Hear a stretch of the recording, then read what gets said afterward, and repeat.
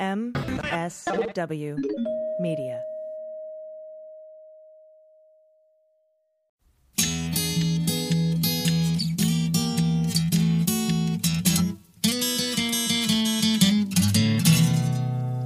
Well, pour yourself a glass, sit for a spell. It's time to have some fun.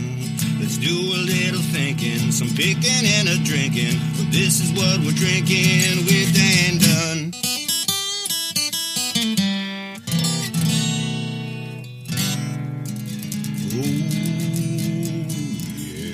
Oh, yeah.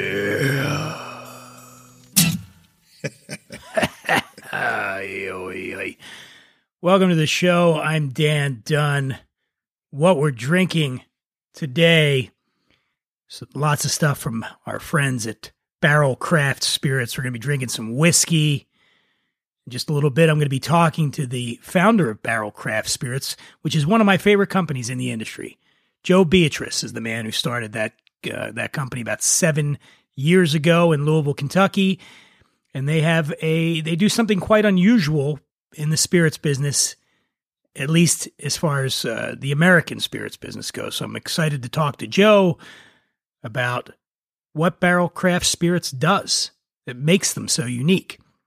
Also on the show, one of the stars of the hit Netflix series Never Have I Ever, Ben Norris, is going to be joining us later on in the show, and he and I are going to be drinking some barrel whiskey together. Getting crazy. Some things to talk about. I was supposed to be on the Adam Carolla show this week, the 17th. I was supposed to be on August 17th. That got bumped back a week, so I will be on, if everything goes as planned now, on August 24th. I'll be on the Adam Carolla show doing a martini segment with Adam, Brian, and Gina. We'll be trying to discover the perfect martini. We're going to do a gin martini. We're going to do a vodka martini. We're going to do dirty. We're going to do a Vesper. We're going to mix and match olives versus twist, everything. It's going to be a lot of fun. This Thursday, August 20th, I'll be on Flaviar's YouTube channel, Nightcap Live, 8 p.m. Eastern Time. We'll be doing that, 5 Pacific. Flaviar, every week, every Thursday I'm there. I MC that. I'm also going to be on JCB Live. Jean-Charles Boisset, winemaker. He makes wine with John Legend. I'm doing an Instagram Live with him on August 19th at 4:30 p.m. Pacific Time on Jean-Charles Boisset's Instagram. Many thanks to everybody who wrote in. Everybody really liked the last episode we did about the Onion. Very funny. I want to thank the Onion for giving me so much material to work with on that. So before we get to our guests, I want to get into a little bit of news. There's all kinds of things going on. I mean, most of the news is bad, but there's news in the spirits industry as well, and some of it's bad and some of it's good. We'll start with bad. My home state, Pennsylvania, I'm actually from Philadelphia. The governor there in Pennsylvania, Governor Wolf, has, like in many states, has mandates about what you can and can't do in bars. So according to a news report from WPXI TV back there, it says a group of Pennsylvania bar and restaurant owners may defy Governor Tom Wolf's mandates, possibly opening and increasing capacity inside their establishments.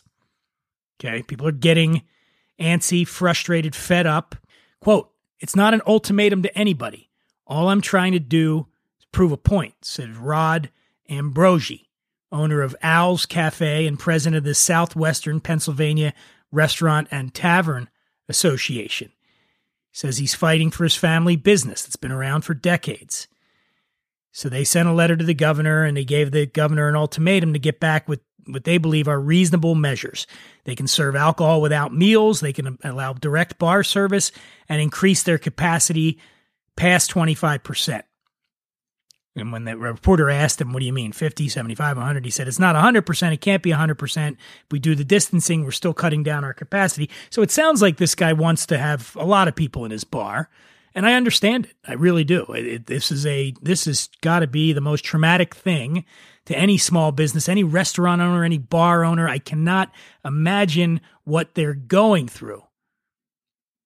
But I also understand that the virus doesn't care. Virus isn't going to go, well, he does need to keep his business going, so let's jam some more people in there and I'll just lay off of those people. That's not going to happen.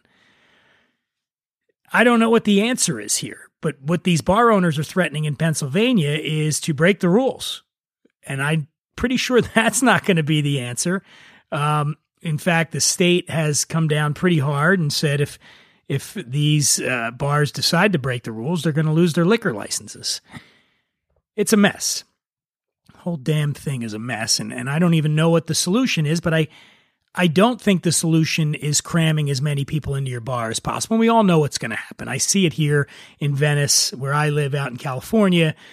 It's give them an inch, they'll take a yard. I mean, I've gone past bars that are supposed to be doing masks and social distancing, and there are just people crammed in there. And folks, we're not going to get through this if we don't do what we got to do. We got to social distance. We got to wear the mask. We got to squash this virus. As I said before, it doesn't care. Doesn't care how your business is doing. Doesn't care how long you've had your family business. All it cares about is there's bodies, hosts that it can get into. And as long as we keep providing the virus plenty of opportunities to get into more and more people, we're never getting the fuck out of this mess. Okay? Moving on. Florida news, and it's not Florida Man. It should start that way, but it says South Florida craft distilleries are sitting on hundreds of gallons of unsold hand sanitizer, according to the Orlando Sun-Sentinel.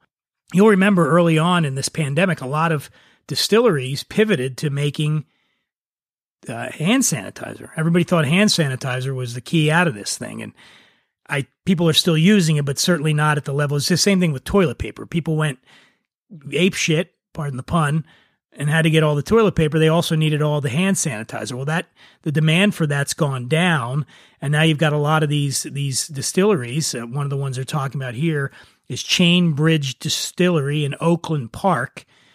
They've got about a 500-gallon stockpile of hand sanitizer just taking up space at their distillery. It was needed during that first wave, and they were donating it to frontline workers, emergency responders, and they were selling tiny bottles to the public. But by June, there was not a lot of demand for hand sanitizer, and especially because big brands like Purell started to return to the stores and whatnot. So now you've got these distilleries storing a bunch of hand sanitizer. They're probably going to be stuck with that forever. They're going to end up dumping it. Oh, just more happy news. More and more happy. All right, okay, fine. I do have some happy news, I swear to you. This is good news here. This is a report from Wine Enthusiast. It says distillery tasting rooms are reopening, but with some serious changes. My friend Karen Newman wrote this piece roughly 5 months after distilleries closed their doors to the public to halt the spread of the novel coronavirus pandemic. Many started to reopen for tours and tastings. Of course, it's not quite business as usual. Distilleries have made substantial changes with social distancing and safety guidelines in mind. So, as we all know the drill here, it's going to be masks, it's going to be social distancing, you got to be 6 feet apart, you can only have 2 people in there at a time. Typically, a lot of these distillery bars have these, high-end cocktails and all. They're getting rid of all of that, trying to get rid of lines, trying to move people through quickly. Some distilleries have gotten creative to make outdoor drinks enticing. North Charleston's Firefly Distillery, which had opened a new space in February, only have it close in March, now serves cocktails from an Airstream trailer for guests to enjoy at picnic tables outdoors. It's fascinating to watch human beings, how they adapt to situations. And I know I was saying earlier that the thing that we need to do most, we're not doing on the scale we need to, which is to just shut it down. But that said, I am really impressed watching what some of these bars and restaurants are doing, the lengths they're going to. I see here in California, any bar, restaurant that has a parking lot is fencing it in and putting in tables and making an outdoor space. And they're not making as much money as they did before, but it's keeping them in business. So distilleries are opening. I don't know. I don't know how I feel about it. I can't wait to drink some whiskey. I really can't. I'm going to be doing that shortly with Ben Norris.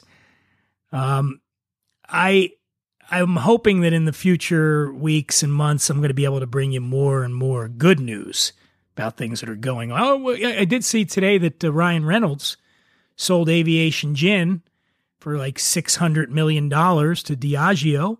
So that's good news if you're Ryan Reynolds. Switch gears, get the news off the fact that you got married in a plantation. That was the big news last week. They apologized to Ryan Reynolds and Blake Lively for getting married 7 years ago on a plantation property, which I thought was kind of silly that they would have to apologize for that. But I mean, really, if you look at it, all the ground in the United States is unsacred ground now. You know, we defiled this place when we got here. So if you're going to use those standards, then nobody will be able to do anything anywhere in the United States. But that said, the news has now shifted away from Ryan Reynolds and Blake Lively's wedding faux pas to the fact that Ryan Reynolds just got even richer than he already is by selling Aviation Gin to Diageo. Didn't get Clooney money, didn't get the billion, didn't get Patron money. I think they got $3 billion from Bacardi, but $650 million, something in there. That's nothing to sneeze at. So congratulations, Ryan Reynolds. You deserve it. And now, why don't we get to our first interview of the day, huh? Joining me now, the founder of one of my favorite companies in the adult beverage industry, Barrel Craft Spirits, was founded in 2013 in Louisville, Kentucky, and they have an interesting business model, a little bit different than what you normally see in the spirits industry in the United States. And to talk about that and what they're doing there is the proprietor, Barrel Craft Spirits, Joe Beatrice. Joe, how are you, man? I'm great, thanks. Thanks for having me on. Yeah, man. Thanks for being here. You know, I've been a fan of what you're doing for a while. I've hosted events up in Pebble Beach, and we've had Barrel take part of that, and a couple of years ago, and everybody loved it. So, talk about what you do. What makes your company different than a lot of the whiskey producers in America? Well, at the heart of what we do is that we're blenders. We spend the majority of our time when we're not dealing with government regulations and things with the product and creating different blends of the bourbons, the ryes, the whiskeys, and then innovating some really interesting new finished whiskeys. So, and we try to bring the most interesting, different, innovative products that we all love here. And so just so people understand though, Joe, I just want to so you're sourcing, you're curating whiskeys in a way, like you're going out, you're finding it, you're picking from here and here and here, which is something you see happen more often in places like Scotland, for instance, right? Mm-hmm. But at the time you started doing it, it wasn't happening a lot here in the United States, right? That is correct. We are among the first to do that. And over the last 6-7 years, we've been acquiring barrels from, we're up to 65 or 66 different suppliers from different places, different distilleries in the United States, different countries. And we acquire them, we further mature them. And then we from those barrels, we select to make our products. And that is really the difference. It is similar to the way some of the merchant bottlers were constructed in Scotland. That is correct. And it's obviously it's worked for you. This year alone has been a huge year for Barrel Craft Spirits. You guys just won the Chairman's Trophy, right, at the Ultimate Spirits Challenge, the Dovetail American Whiskey. That was the top scoring product in the whole category, right? 97 out of 100 points. You also got Best Bourbon. Batch 21 got Best Bourbon at San Francisco World Spirits Competition. Yours truly is a judge up there. So this has been a fantastic year for you so far. And I say that fully acknowledging that it's been a shitty year in a lot of ways, but certainly not in terms of how people are receiving your whiskey. Yeah, it has been. It's been we're having a good year. Our products are doing extremely well. We've won a lot of awards, as you mentioned, and with everything else going on in the world, we're incredibly lucky and fortunate and grateful that we're doing so well. And we have a very we have a very large population of loyal customers, and we're primarily sold off premise, liquor stores rather than bars and restaurants. We do have a presence in bars and restaurants, but the fact that we are available online and also through off premise locations has really been fortunate for us. But we're grateful to everybody who keeps enjoying our products. You're absolutely right that you have a rabid fan base. This is what's fascinating me, Joe, is how does that happen? Because you haven't been around that long, and you're in Louisville, and you're in the midst of all these legendary brands with so much history and legacy of, whether it's Beam or Wild Turkey or Old Forester and all these, and you have in a very short period of time managed to position yourself right alongside all of these iconic brands. How does that happen? Well, I go back to, there's a couple of things. I go back to the product. Nothing gets in the bottle that we don't think is perfect. So we spend, it's all about the care and curation and blending of the products that we make. So we start from creating the best possible product that we can, but that alone isn't enough. I mean, there's a lot of great ideas, a lot of great products that aren't successful. We're successful because we also let other people speak for ourselves. We don't make any crazy claims. We never use any borrowed interest to identify and sell the brand. It's always been about what the product is about, and we let other people comment and appreciate it in the way they want. So we've always entered in. The only competitions we enter in are blind judging competitions. So the bias is removed. In San Francisco and Ultimate are two of the top, as far as I'm concerned. And so everybody out there understands what Joe's talking about. So I'll give you, for San Francisco, for instance, the judges are made up of a lot of distinguished people, some bartenders, brand owners, and me. So, we go around, they bring it out and we know the category. We don't know much else. Right. And it's all blind. And that's the most objective way of measuring the quality of the spirit.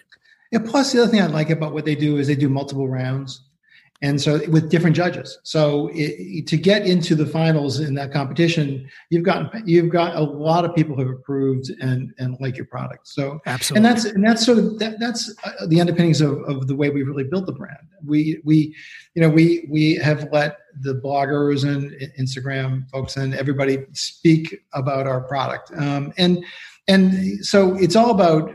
The term influencer is so overused, but in the day when it was different, an influencer was somebody that influenced a relatively small group of people. And so we early on connected with a lot of those influencers and continue to grow our base of influencers. And people look to those people for guidance on products, whatever it may be. And in the whiskey category, there just happens to be a lot of people who really know what they're doing, and they, by and large, like our product, and so we have a great relationship with them. It's really been how we built the brand. You alluded to it earlier. Ultimately, it's what's in the bottle that matters. The juice has got to be good, and I can tell you, a couple of years ago, we had Will Schragus, who works for you. Will came out to Pebble Beach Food and Wine, and I did a thing up there called the Whiskey River. And we had a tasting room on the opening night of Pebble Beach, and then we did a seminar. But I can tell you from that tasting room, because I was working that room, and we had I think there were 8 brands in total in there. And every time I looked over, Will had a huge crowd of people surrounding his table. And that's the obvious way to gauge, because you look around and then you go, all right, maybe this brand over here is not getting as much love and I feel bad. But people loved Barrel. Then we did the seminar the next day, and that was sold out. It was a big seminar.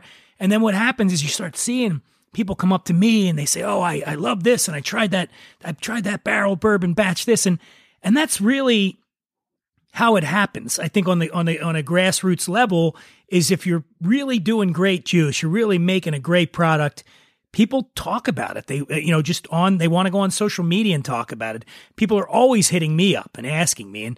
And yours is, I got a handful of whiskeys in America that are always kind of my go-tos when people say, really, and I'm not just blowing sunshine up your ass here. Like people say, what do you like? And I'll say I'll say Michter's, I'll say that I got a handful of brands that I personally go to, that I want. If I'm sitting at home, that's what I drink. And I tell people that. So I've really seen that happen with you guys. Like there's been the word of mouth campaign about Barrel, I think, has been tremendous. Yeah. And, by the way, I think Will is still exhausted from that event. That took a lot. And there was a golf tournament. There was all kinds of stuff going on there, man. No Pebble Beach this year, unfortunately. No, a lot of things. I mean, look, so that brings us to that next thing is, how are you and the brand weathering what's going on now, and what's the strategy moving forward? Obviously, there's a lot of uncertainty. Nobody knows what's going to happen but what's your plan to keep the brand going? Well, for this year, our trajectory this year, and assuming that we don't have zombies or a UFO invasion next year, we're continued to have this experience really nice growth. We're doing a lot of virtual tastings. We've been doing weekly open houses where people can come in and meet us, and we taste a couple products. And so we're doing a lot of those that are open to the general public. We also, all of our brand development people are doing lots of tastings out in conjunction with where we can, because it's state by state, retailers or just groups. We do a lot with different groups. And it's really just trying to get the product into people's hands. And we're lucky, we're fortunate because we have built a reputation so that when we're doing batch 1, 2, and 3, people absolutely had to taste it before they would, commit to it. And now we're at a different place, which is there's enough trust out there that people will roll the dice and buy the next batch because they know there's something in store for them that will be good. And so that's really working for us. As things slowly open up, there are some events that are beginning to happen, and that will be great when those come back to life, and we'll continue to participate in those. It's hard to know what level of in-store sampling is going to ever come back. It's crazy. From where we're sitting, who knows? But we're continuing to do whatever we can to connect with people in any way we can. We're also making our products available online. So you talk about the new batch. You got a new batch out, right? 25. Yeah. I have it here. I'm going to crack it. I'm cracking it shortly with Ben Norris. Ben and I are going to, we're going to get into this. I would drink with you, but it's cheating. There's nothing I'm going to be able to tell you about this. When I talk to Ben, I'm the expert. He doesn't know anything, so he's very excited. Joe was kind enough to send. So this is the way we do business now. It's like I'm in one location and the guest is in another location, and we're all doing it over Zoom. And so there's a lot of logistics that go into that. We do these sorts of things like you got to get a bottle here. You got to get a bottle here. We're all trying to coordinate. How are we going to drink? Are we making a cocktail? So I'm excited to be, and I know that Ben is very excited. You guys sent him a nice package of whiskey, and it's funny. This kid, he's on he's like 27 years old, but he's on a hit show. But I'll tell you what, he was super excited about this. He emailed me. Glad. He said, "Man, I can't believe it. They sent me like 3 bottles. This is going to be amazing." And I said, "Yeah." So I scheduled we're going to do that recording with him a little bit later in the day. It's a little early for me out here in California, be sampling your wares, but I don't really need to, Joe, because the consistency is always there. You're always hitting it out. And how I found out about Barrel Bourbon was my good friend, our mutual friend, Fred Minnick. Right. Years ago, Fred's a big whiskey expert. He has a Bourbon Plus magazine. I write a column for them. But years ago, when I was writing a piece for the Robb Report about maybe smaller, like lesser known whiskeys, and the first one he said, "This is the one you got to do." I don't know if you remember, I wrote that piece years ago, and he was absolutely right. I do see brands come along that it doesn't hit, it doesn't work. But then there's the handful of newbies, if you want to say, that have just and I think it must be a combination of like who you brought on. And Trip, right, is your master distiller? Yeah. And then Trip and I have been blending since batch 2. We've been blending. But that's really, I think people need to understand is it's not like there's a formula, a matrix that just goes here, push these buttons and these proportions and it'll be perfect. A lot of it just has to do with you and your ability to taste something and go, and that's an art. That's the thing that people don't, it's not pure, this amount, 72% of this and 4% of this, and it's going to be the best bourbon you ever, it has to be, somebody's got to taste it. Somebody's got to have the palate to understand what works. And you do.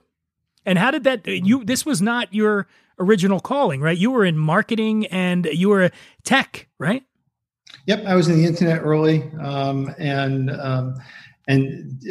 created a company that did web application development, online advertising, then deeper technology integration as it grew, building lots of social media platforms. So yes, that was my background. But it's funny. I get asked this question periodically. I've made beer most of my adult life, and I just on your personally, not commercially. Just for myself. Yeah. Okay. Yeah. And I met Jim Cook early, like many years ago. Sam Adams. And I remember Jim Cook. Sam Adams. I remember him saying to me, this is how we make it. Here's the recipe, basically. And he goes, you'll never be able to make it. You'll never be able to replicate it. And I'm like, let me try that. And he was right. I was crazy meticulous about making beer. And it's really hard to make the same thing over and over again. It's really difficult, which is part of what informed what we do. But along the way also, I didn't realize until really a couple of years before I started doing this that I did have a palate that could differentiate. And I go back to this story where I was in a restaurant having dinner with a friend. I made a bottle of wine, and then we ordered a second bottle of wine, the same wine.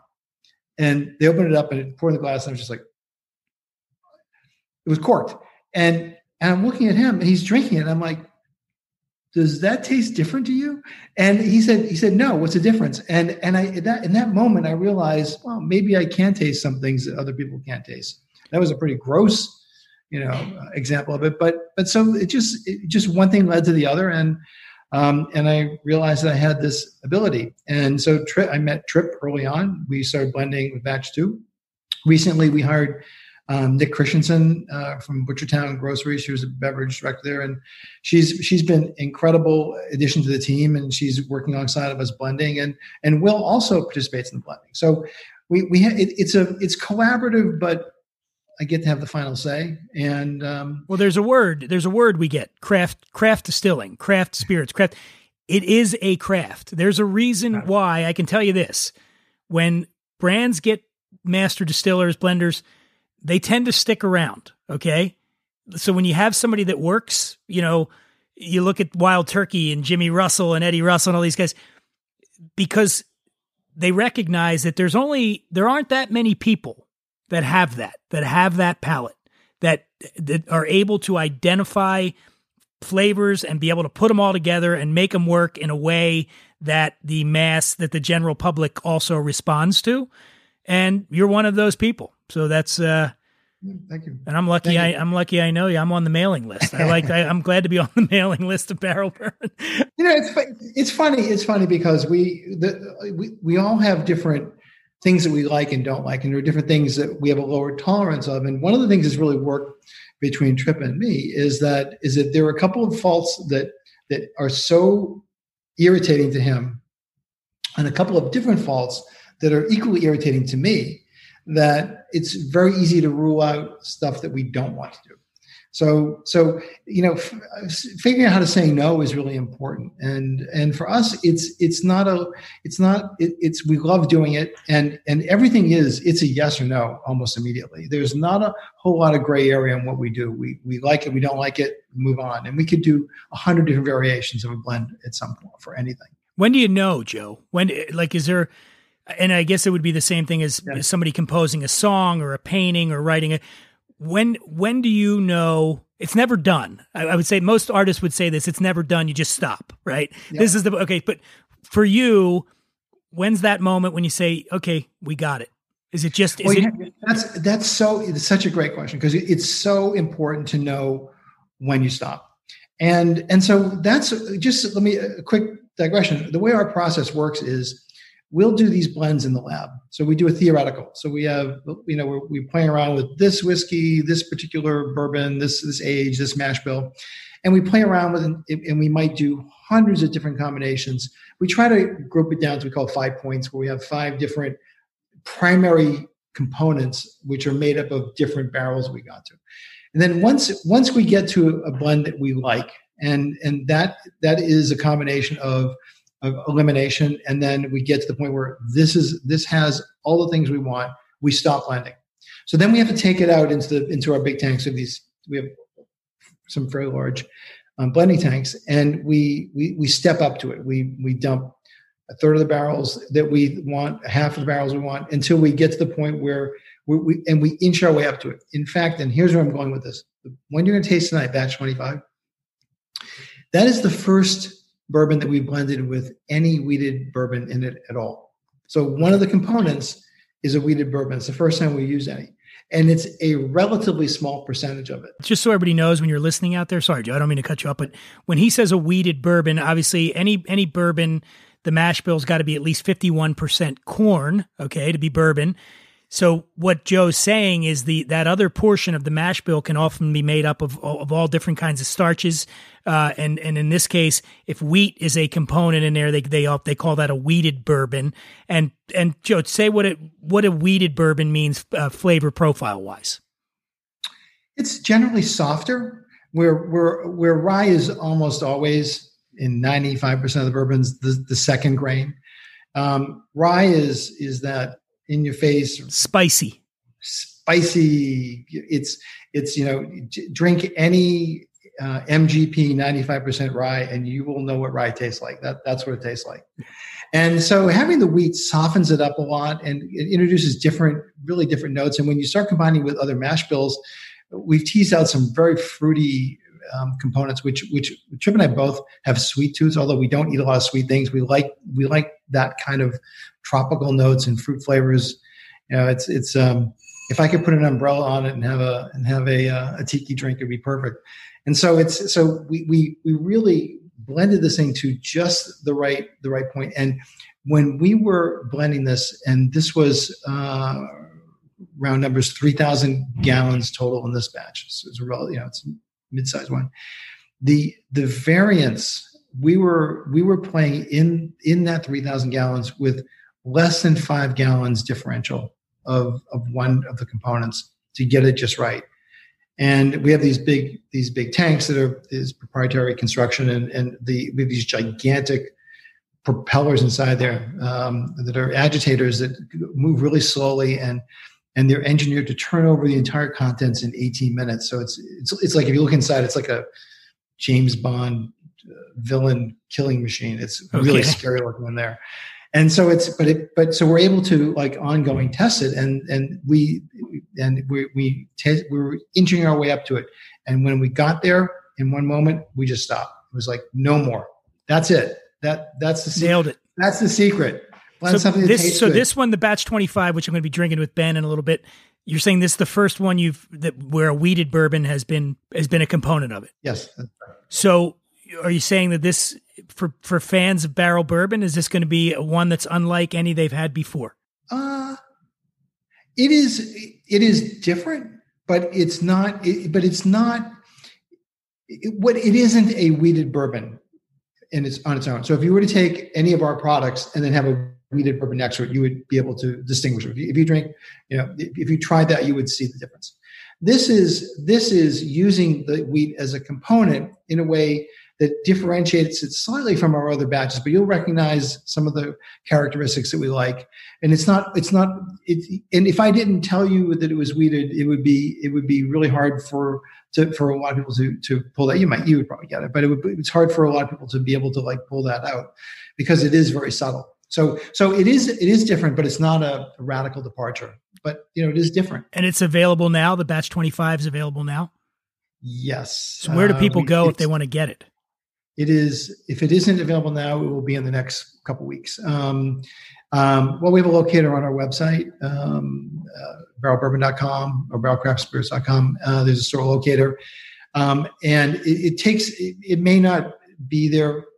It may not show up for a month of where the shipments are because there's a lag time in the data, but it'll be getting there eventually. But it's going to be in all the usual suspects, all the stores that normally carry our products. Retail on that? Same, $90, $89.99. $90. Okay, yeah. MSRP. And I got to tell you, folks, it's worth it. You hear that and you go, 90 might be a little high. I mean, there are less expensive whiskeys, but in my opinion, $90 for a bottle of barrel bourbon is a steal. I would say that. Thank you. It's one of my favorites. I mean that. I am excited to drink some with Ben Norris. That's coming up. And Joe, someday I am excited to get to Louisville and drink with you, my friend. I'm hoping that's going to be sooner rather than later. I hope so. You're welcome anytime. I hope so. But it was great having you on. Appreciate all the insight into what you do, how you do it. And later on, we're going to hear how we react to what you do, because Ben and I we're going to taste through all this stuff, man. And I'm going to pull out some of the older bottles of barrel that I have to drink as well. So it should be fun. Looking forward to that. But Joe Beatrice, thank you for joining us on this episode, and we hope to have you back soon, man. Thank you. Anytime.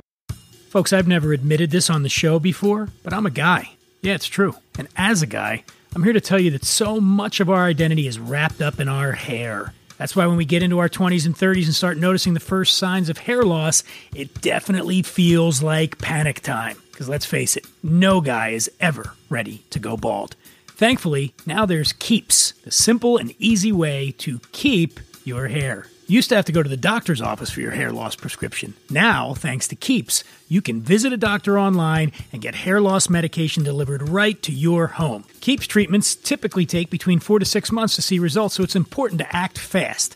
The sooner you start using Keeps, the more hair you'll save. Treatments start at just $10 per month. Plus, for a limited time, you can get your first month free. That's right, free. How? Go to keeps.com/drinking.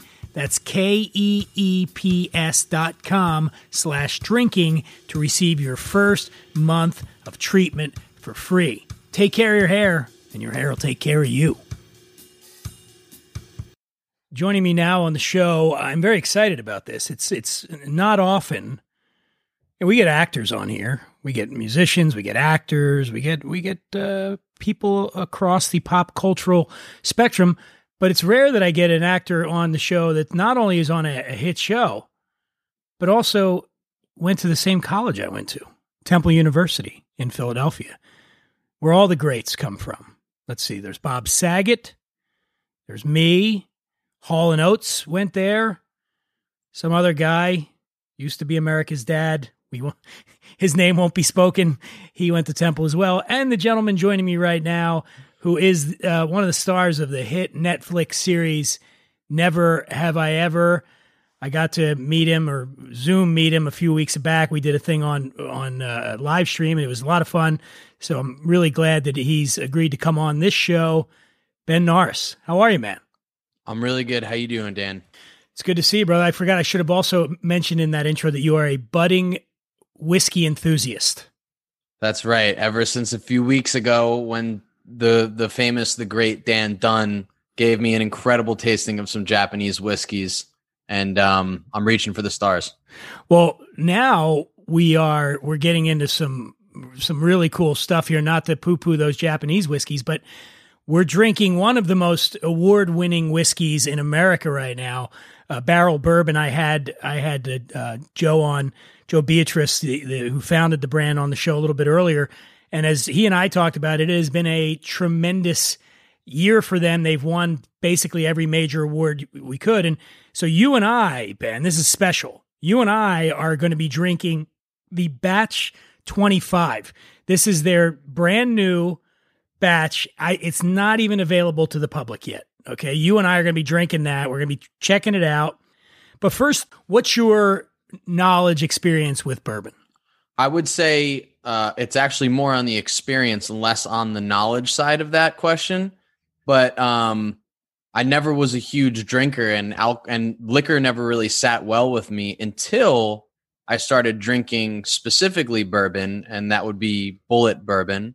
And my brother-in-law is actually who got me into that, and that's kind of when I finally started flourishing when it came to not the knowledge, like I said, but the experience. It was your aha moment. You went, oh, I like this. Definitely my aha moment. I definitely, I wouldn't say I have a sweet tooth when it comes to food, but with drinks, I have a sweet tooth. And I think I really liked whiskey in general because there was a sweetness to it.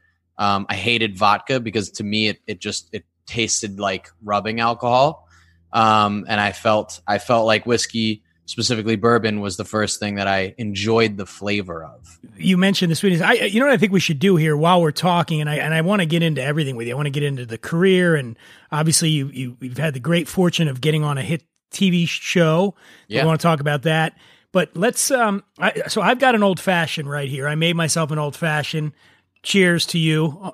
Thanks for joining. What you got there? I have this neat batch 25 right now. Okay, so let me do that. Let me pour myself some of this batch 25. Just so you know out there, it's going to be available, as Joe mentioned earlier on the show. It's $90 a bottle, okay? That's what they charge across the board, Barrel, all the time. That's what they charge, $90. And it is, I know that sounds crazy to say that it's a steal at $90, but you know what? It fucking is. So there you go. All right, so now, just so you know, Ben, this batch 25, brand new. This is a blend of whiskeys that they have procured from Tennessee, Kentucky, Indiana. It's a selection of barrels of various ages. There's a 5.5-year-old, a 9-year-old, 13-year-old, and a 15-year-old whiskey in the mix here. All were aged in American white oak barrels. So then, that's a rule, right? In order to be called bourbon, it's got to be aged in new American white oak barrels that have been charred. It can't be called bourbon otherwise, okay? Did not know that. One of the rules. Did not know that. This one, again, whiskeys are all over the country, but they bottled this in Kentucky. It's 113.4 proof. So this is cash strength. This is not a whiskey for the faint of heart, okay? So let's do this, Ben. First thing I want to do is nose this thing, okay? So what you want to do is you want to take that glass and you don't want to ram your nose into it. You kind of want to swirl it around, agitate it a little bit, and then you're going to breathe it in with your nose and your mouth slightly open. You're going to just go and breathe it in like that. Now, what are you getting on the nose? Just whatever comes to mind. I think I'm getting some nuts. I think I'm getting a little nutty. You are getting nutty, man. I can see that already. Slow down over there. Slow down over there. I'll slow down. You're getting some nuts. Okay, yeah. I'm getting a little pineapple, a little honeydew melon. Yeah, some melon. I first off love honeydew melon. Big fan of honeydew melon. Getting a little espresso beans, some maple syrup in there. Yeah, that's syrup, that sweetness. I would say syrup. I was actually going to say vanilla, but then when you said syrup, I think I connected with that a little better. Okay, so now what we're going to do is we're going to take a taste. And what I like to do when I taste is to take a little sip to prime my palate, just a tiny bit. Get that in there. Chew it up like that, and then we take a bigger sip, and that's where we're going to really get what's going on here flavor-wise. So right off the bat, I'm getting some fig, some sour orange there. It's very zesty. There's acidic fruit is coming through right away for me. What are you getting? It's definitely zesty. I'm getting a lot. I'm getting like tingly. Is that kosher? Absolutely, man. I mean, listen, the alcohol content in this is high. So that is going to hit you, okay? But what they've done a really great job of here is the alcohol is not overwhelming it. The alcohol flavor is not yet. Yeah, it's smooth. It's smooth. You mentioned nuts, like I'm getting a little macadamia nut there, and there's that sort of leather quality to it. I could have a candle of this smell. I mean, this is really like a sweet, pleasant smell. It is. Yeah. And now it's a robust whiskey. So here's what I'm going to do. So I got my little dropper here, right? So I'm going to put just a few drops of some spring water in there. Okay. And then what that does, doing that, adding that water, is it tends to make things a little bit more focused. The flavors, because it's mitigating the alcohol effect a little bit, and then the other flavors are coming out. So now when I nose it with the water, I'm getting some honey, some clove, some banana in there. Yeah, it's definitely like a slightly different smell, just a slightly different smell. And adding the water actually changes the texture on the palate a little bit. The mouthfeel changes a little bit, gets a little bit thicker. Yeah. And then maybe the finish is a little bit more delicate, but this is a fantastic whiskey. And as Joe talked about earlier on the show, another rule for bourbon, Ben, is that 51% of the mash, which is the starch, that's what they're gonna use that to ferment to then distill and make alcohol. 51% of the mash has to be corn to be able to be called bourbon. Generally, the rest of the mash, a lot of times it'll be primarily made up of rye, some barley. This one's got a decent amount of wheat in the remaining part of the mash, so it's called a wheated bourbon. And this is the first one that they've done at Barrel, the first kind of wheated bourbon they've done, and it just adds a lightness to it, I think, that's really, really delicious. Just very drinkable. Not that other whiskeys aren't so drinkable, but for something to be this high alcohol content, but still just goes down really smooth, it's delicious. Yeah. Now I want to switch gears real quick, and then we'll come back to the whiskey. So the show, I watched it. I watched that whole goddamn show. You really did. I did, man. I enjoyed the show. I will say, I think I said this last time we talked, I'm not necessarily the target audience for that show, but it was really, I thought the whole cast was great. You were fantastic in it. Thank you. Talk about what that meant to you, because that's your proverbial big break, right? Correct. It meant the world to me. When my agent sent me the audition and I looked at the sides, which was the lines for the character, I was like, I know how to play Trent Harrison. Like, I know how to do this. And it really was a feeling that like came over me. And I was like, this is yours for the taking. This is yours to lose. And so I went in there, prepared it a certain way, very deadpan, very too cool for school, not impressed.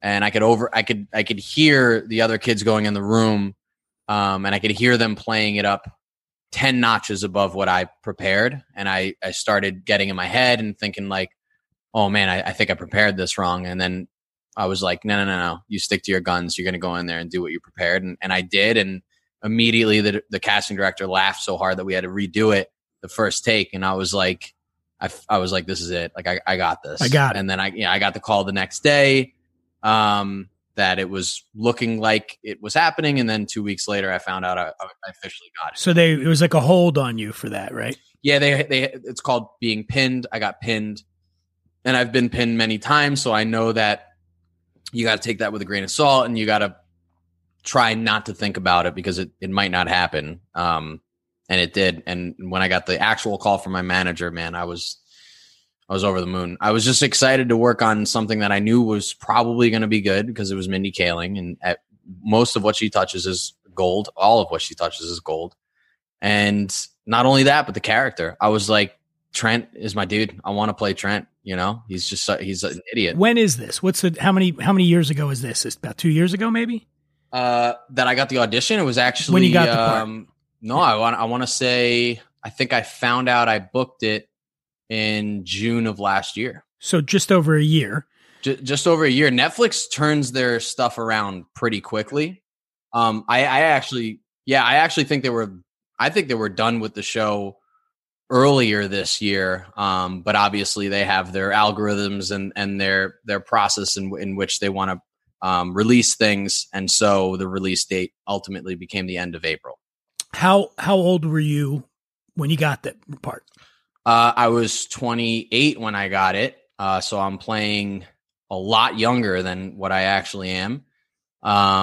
Most of the cast members who were in high school, who played high schoolers with me, most of them were way younger than me. There were a few people who were my age.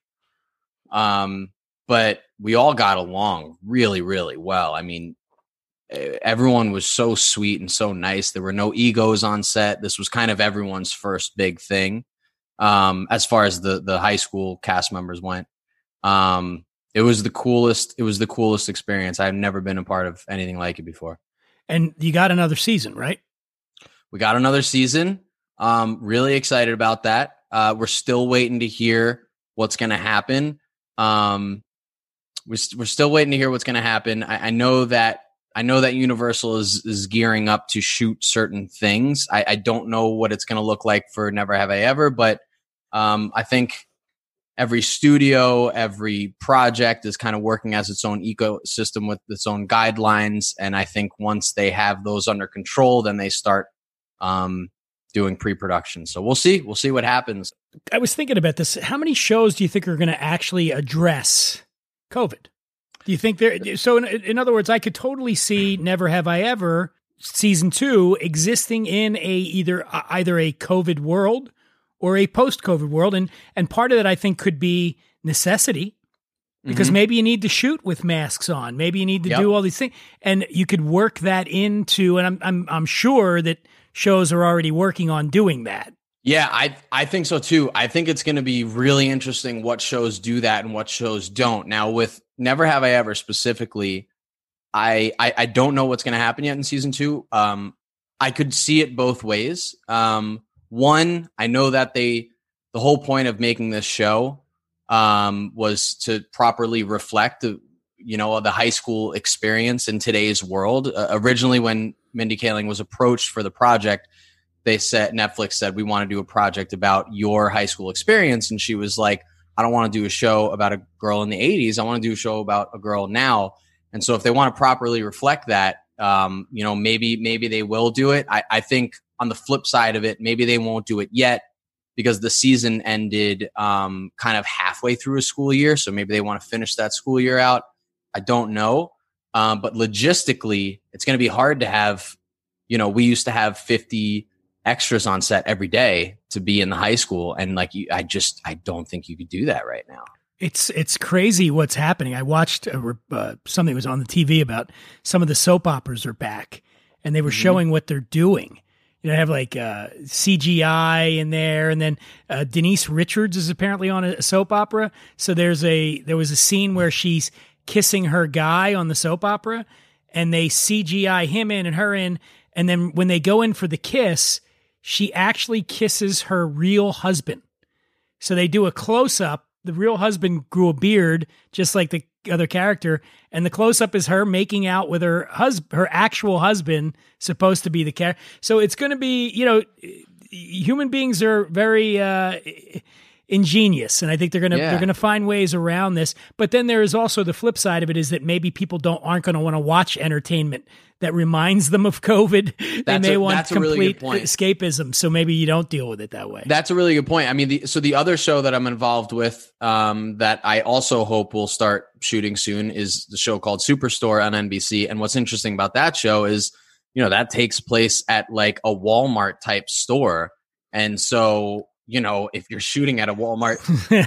So where's the episode where the guy comes screaming, "I'm not wearing this fucking mask"? That's what my girlfriend and I keep joking about, that we're like, every episode there has to be some idiot who won't wear a mask. This week on Superstore, another fight.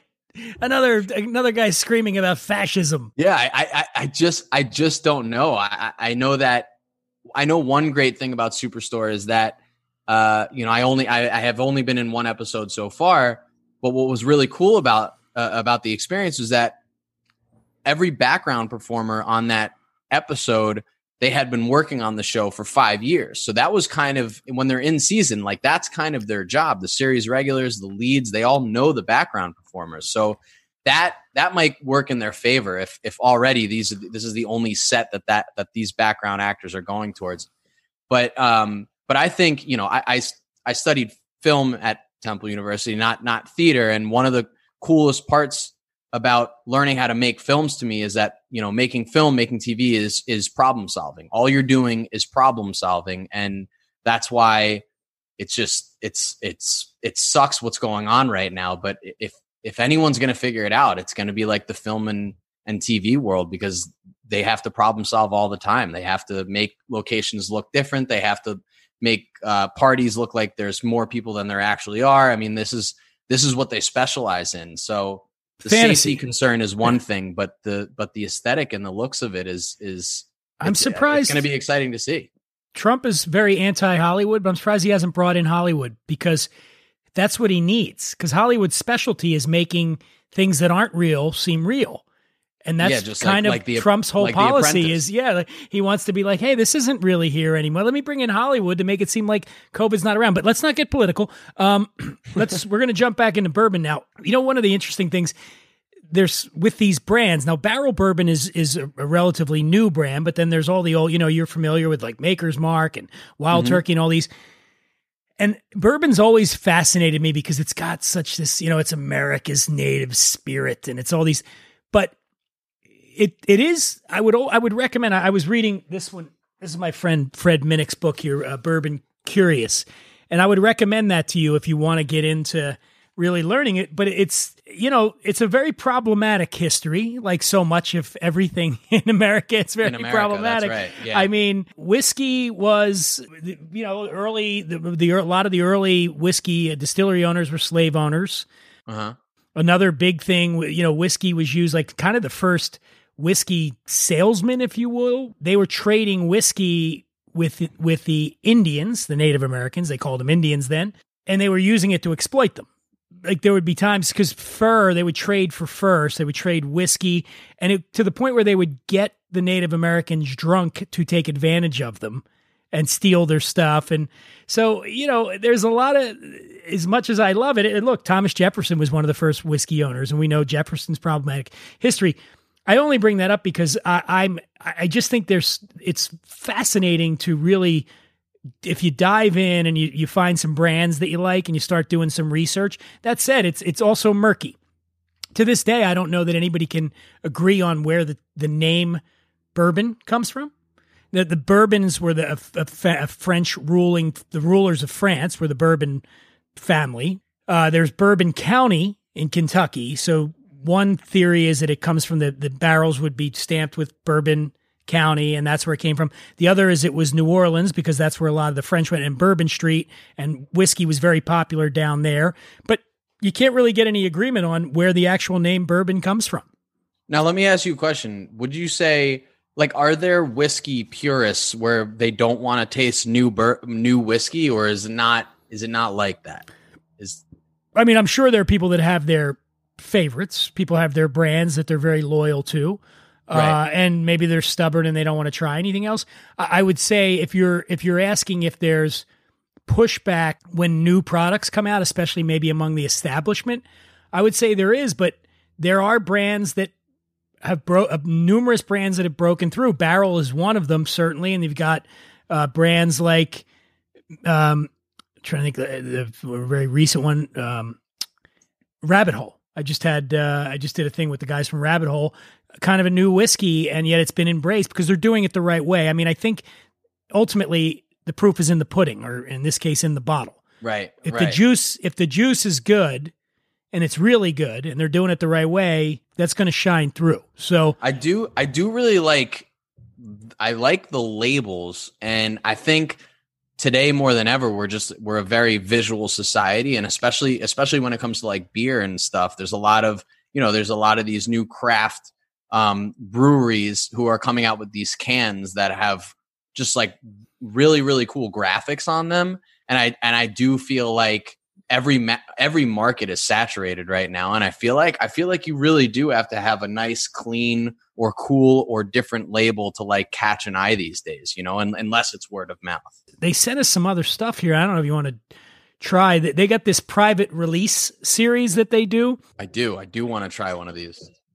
It's called the Private Release Whiskey Series, and each batch features a unique blend based around their 18-year-old stocks of Kentucky whiskey that they then finish in a secondary barrel or cask. So as I said, Ben, initially it's got to be new white American oak charred barrels. That's where it's got to age first to be called bourbon. But you can finish it, take it out of there, let it spend a little bit of time. So do you have the Jamaican rum one in front of you? I do. Yeah. That one, I haven't tried it yet, but it looks interesting to me. And I'm thinking I want to jump on this thing. So yeah, let's do it. Let's do it. This is Jamaican rum, obviously. Let's just try this and see right away if you can get that influence of the Jamaican rum. If I can get it open. Can you get yours open? Yeah, I got mine open.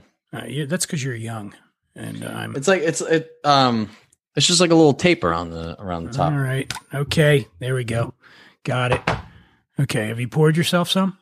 I did. I feel really exclusive with these little private releases. You stick with me, man. We'll get you that stuff all the time. I told Joe, I said to Joe, you had written me when he got it, how excited you were about this. And he was really pleased. He said he hopes that the whiskey lives up to the billing. And I think it does. No, it definitely does. All right. So we're going to try this one. So right away, the nose I get is different. You get that molasses. You're getting that sugar cane. You're getting that sweetness. It's a much more much more mild smell, right? Yeah, the alcohol level. I don't know what the proof is on this. I can tell you what it costs. Mine says proof 116.2. Does that make sense? Jesus, yeah. Well, then that's even higher than the batch 25. So, yeah, because the other one was 113. By the way, just so you know how exclusive this stuff is, they're only releasing about 150 to 180 bottles total of each one of these series. So this Jamaican rum finish, less than 200 bottles of this stuff's going to be available, and this stuff retails for $109. So I'm in the club. Yep. Yeah, the rum. I mean, that's it. I mean, the simplest way to describe it is the rum quality is coming through there. Especially on the finish, like I could feel it I could smell it through my nose, like the rum. Do you like to do your whiskey and cocktails or no? You're more of a neat? Traditionally, I'll drink my whiskey either neat or on the rocks. Yeah. And I don't really do many, whiskey cocktails, but I do like an old fashioned though. That's what I got right here. I do like an old fashioned. And I liked the Japanese highball when we had that. Oh yeah, that's right. When we did the live stream, we had some. I never highballs. really drank those. Are you going? Do you find yourself going crazy yet? Are you? I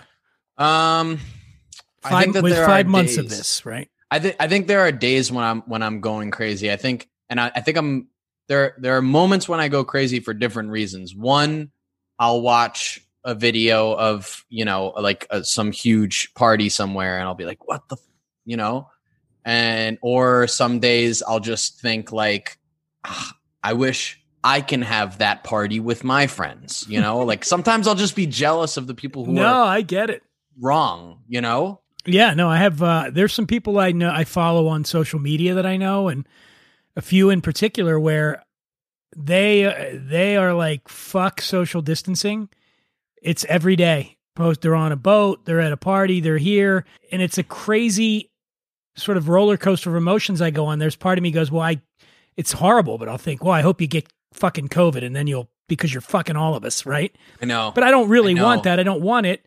And then there's a part of me. You can't help but think for a second. Yeah, but then there's the part of me that goes, what if she doesn't get it? What if this person doesn't get it? What if she just partied her way right through this and we all had it wrong? And I by the way, I am not by any means suggesting that we should be going out and doing all that, because I'm listening to the experts, but I get what you're saying about it. Yeah, I think the way I put it to my girlfriend is, for me, it's a really confusing time because I always like to see the good in people. I'm a people person. I do love people, and I just see, and I know, and I see a lot of really, really great people making bad choices, and I never want to just completely.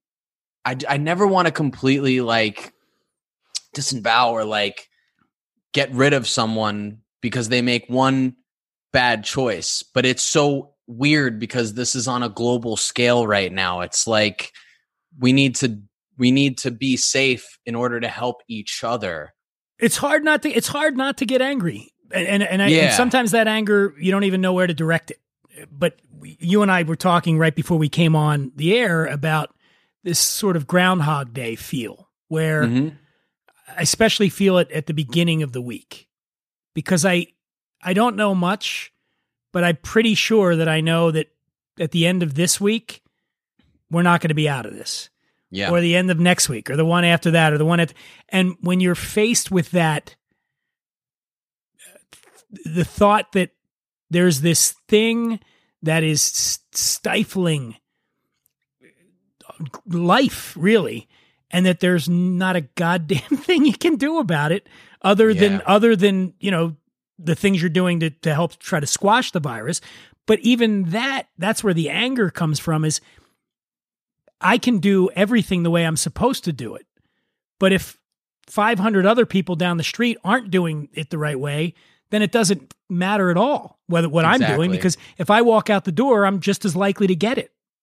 Exactly. And then it's up to you to continue doing what you're doing and not say, well, fuck it, I'll just be the 501st person who's going to act that way. And it's hard, man. It's just really, really tough. And when it comes to being safe and being mindful, there's a spectrum, and there are some people who are like so perfectly safe, and there are some people who aren't as safe, who could add to the detriment of all of this, but at the same time they're being kind of safe. So that's why I said it's just kind of a confusing time, because it's like I think I'm being really, really safe, like really, really, really safe. But there are some people who are being You've like never really, left. really, You're really, not leaving really the house at all, is what you're saying, basically. We'll go. My girlfriend and I will go to the park, and we'll hang out in the park. You know, not away from everyone. We actually don't go grocery shopping. We use Instacart. That's not an ad, but we'll use Instacart. We don't really go to stores. We're like extremely safe. I'm still not comfortable flying. I'm not flying anywhere. No. You know, I had to miss my best friend, my brother's wedding that I officiated, and I got to officiate from via Zoom, which was amazing. But yeah, it was hard to not be there. And I just didn't want to get on a plane, go, and then get his 92-year-old grandmother sick. I just couldn't. I wouldn't be able to live with myself. And I've got a lot of friends that have flown. I'm with you, man. Me too. Me too. I think that I worried that I'd have a panic attack when I was on the plane. Mm-hmm. I'd start thinking about the fact that there's these germs have to be circulating in the plane. Right. But I'm going to be honest. This hasn't been, for me, it hasn't been as devastating, certainly, as it has been for, you know, a lot of people that I know. I've been able to manage, you know, I'm okay with being alone. I'm okay. But that said, yeah, as the fall approaches, and you and I have talked before about being big sports fans. Now, obviously, hockey's back on. We like hockey, baseball. But, you know, as the fall approaches, and I don't care what anybody says, they're not playing football this season. They can't. Yeah, it's not going to. I mean, they're going to try, but it's not going to happen. And that's such a big part of my life. Like, I'm a huge NFL fan. I'm a huge Eagles fan. And I'm thinking about that when the fall comes around. And again, I fully understand that me not having football, or us not having football, pales in comparison to the 185,000 people that are going to be dead because of this thing. Of course. I understand that. But also just the rhythms of life. And for me, football has been such a big part of that rhythm of my life. And I'm looking and going, wow, like, it's really not going to happen. There's not going to be wake up Sunday morning and put on my jersey and go down to the bar where we watch the Eagles games and everybody does the chant and goes crazy and it's a fun day. That's not going to happen. I mean, we're not going to get to do that. And you often start wondering, because this isn't crazy to think this, it might not be football next year. Yeah, I know. I know. Where's the whiskey? Give me the wait. Hold on. Let's quickly, Ben. Let's bring it. Let's settle ourselves down here. Have some whiskey. Here we go. Oh, there we go. It's delicious. Barrel bourbon calms you down during a pandemic. It's wild, man. I think all of these football season approaching, and it's probably not going to happen. And then the holiday season, it's just like, we can never fully get used to this. I think that there's just constant reminders that there's this giant thing that's so much bigger than us. And it just proves how delicate the fabric of our society is. Like, you know, it's just like we take for granted how well oiled this machine is, and all of a sudden it just takes this like invisible virus to just completely upend everything that we know and everything that everyone on this planet has known, because no one on Earth right now has ever been through anything like this. Well, I don't want to say I feel bad for you and your generation. I'm older than you. I'm 20 years older than you. And when I was in my 20s, and certainly, from college to around your age, things were fucked up. Of course they were. There was but we didn't have any internet. So first of all, we didn't know how fucked up things were. You only knew your own little pot world. So I probably, when you were in college is when the economy collapsed, right? My first year. Then you had that, and then you get out. You're in the entertainment business. That's a little bit of a different story, but a lot of your peers got out of school and there are no fucking jobs and the economy's in the shitter. And now this. Yeah. And I gotta wonder, man, what are you now, 29? 29. Yeah. Do you ever sit back and think to yourself, the fuck is good? What do we do here? Like most of your adult life, the world, you've had 4 years of Donald Trump. Again, not to get political, but I'm just saying. No, it's okay. I had nothing. Okay. I had nothing like that when I was young. Reagan was in, I guess, but we didn't. It didn't really impact me in any way.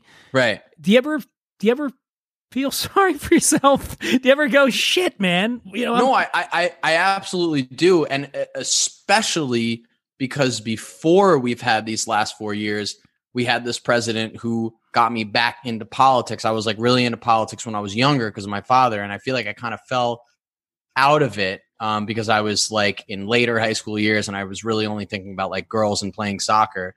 And then all of a sudden 2008 rolled around and I was like, I got to volunteer for this guy. I love this guy. And all of a sudden he got in office and I really felt as though things were changing. And so, yeah, not only is it just because this asshole is in, not to get political, but this asshole is in office, but it's because of where we were before that. And it's just like, I say I can't believe it, but then again, I can. He brings all these schmucks out from the woodwork. Well, and by the way, you never have to apologize for calling Donald Trump an asshole on the show because he is a fucking asshole. But I would ask you this, and not that you can speak for your entire generation, but I think there's certainly a level of concern from people of my generation that your generation isn't going to get out there and do what has to happen. And I'm not saying that's, do you feel like, your people that are in their mid to late 20s, early 30s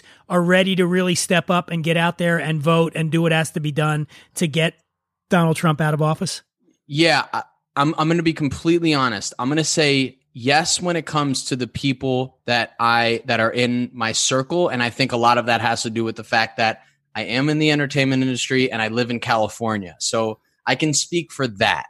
I don't know if I could speak for the rest of my generation, but I do know that all of my best friends out here in LA are extremely vocal, extremely active, and are constantly trying to, better themselves and just kind of grow their knowledge and also like help other people understand the times that we're in right now. But I will say, even though I talk a lot of shit on the generation below me, and even though they could, what is that? You're a millennial? I'm a millennial. So what's below you? What do we call that? I think is it Gen Z? No, Gen X. Hey, dude, Gen Z. I'm Gen X. Come on, man. Oh yeah, so Gen Z. Gen Z. Gen Z is below me. I have cousins who are in Gen Z. I think sometimes they could be a bit like radical with like the PC kind of stuff. Aside from that, the cancel culture stuff. Exactly. I'm not too on board with all that stuff. Yeah, but I do think that they're also just young and hot-headed, and they'll kind of grow out of that. And I think for the most part, I mean, look at how inclusive things seem to be a bit more inclusive now. I think the younger generations, regardless of their political stance, I feel like in my lifetime, like gay rights have honestly just completely flourished in my lifetime. There's a lot of even the Republican side who are just like, of course, whatever. Like we almost don't care about that stuff anymore. And I think a lot of that has to do with the youth, kind of accepting where things have gone. Honestly, man, I think you're absolutely right in terms of gay acceptance. I do worry about race relations because it is the gift that keeps on giving in America. I mean, racial strife has been here. Racism has been a foundation of America from the very beginning. And man, you know, when Obama won, I thought, well, we have turned a corner, haven't we? And we did. Exactly. But exactly. We also learned that there were dark forces out there that didn't like that at all. And we got a little complacent and they took over. Yep. And so hopefully the pendulum's going to swing back. Let's have more whiskey. Let's have more whiskey. You're upsetting me. Why are you bringing this up? No, I'm kidding. I'm sorry. I think I did. This is what I do. Well, I think we ought to wrap this up, man. I've enjoyed this. Do you feel like your bourbon knowledge has gone up maybe just a tick? Every time I talk to you, my bourbon knowledge goes up a tick. Next time out, we're going to do something else. We've done whiskey. We did Japanese whiskey. We did bourbon. Next time out, we're going to do something completely different. We're going to do like tequila or mezcal or something. Great. I love. My parents are huge tequila people. So if you could tick me up on tequila, they would appreciate you. Where do people find you on social media? On social media, you can look me up on Instagram at Ben A. Norris. And then I have my own YouTube channel, and you can type in Benjamin Norris, and you can watch all my videos that I think are funny on there. I'm going to cut a couple promo videos I'll send to Ben as well, and you can check out on at the Imbiber for some stuff from this episode of the show. I want to thank Joe Beatrice from Barrel Bourbon for coming on and giving us some knowledge and for giving us some whiskey. Thank you, Joe. Of course, Ben Norris, everybody's got to check out Never Have I Ever on Netflix. Again, I watched the whole thing. I'm excited about that show. This is the bummer. Another big bummer of COVID is knowing that you're not in production even. So I'm going to have to wait quite some time because I'm not going to lie to you. I'm smitten by the cousin. So what's the female lead's name? The female leads in the show, her name is Davy. Davy, and then her older cousin, Kamala. That's it. Who might have actually been named after Kamala Harris. See, there you go. Well, I'm smitten with her, and that's part of the reason I kept watching. No, but you do a great. You're great on that show, man, and I tell everybody to check it out. And then always looking forward to what you got coming up next. And we'll have you back anytime you want to come back on this show, do some boozing. And I want to thank you out there in the audience for tuning in. Next episode, big one. We got Dan Aykroyd on the next episode. Dan Aykroyd, freaking Blues Brother, man. That's our next episode. I'm so excited to talk Dan Aykroyd. That's coming up. And I don't know, Ben, you got anything else? No, I think that's it. I just to be followed by Dan Aykroyd is you're the opening act for Dan Aykroyd right now. It's going to be hard to follow me, but I think he could. I think you've done a tremendous job here, man. You really have, and I really appreciate you coming on. And thank you everybody out there. Cheers.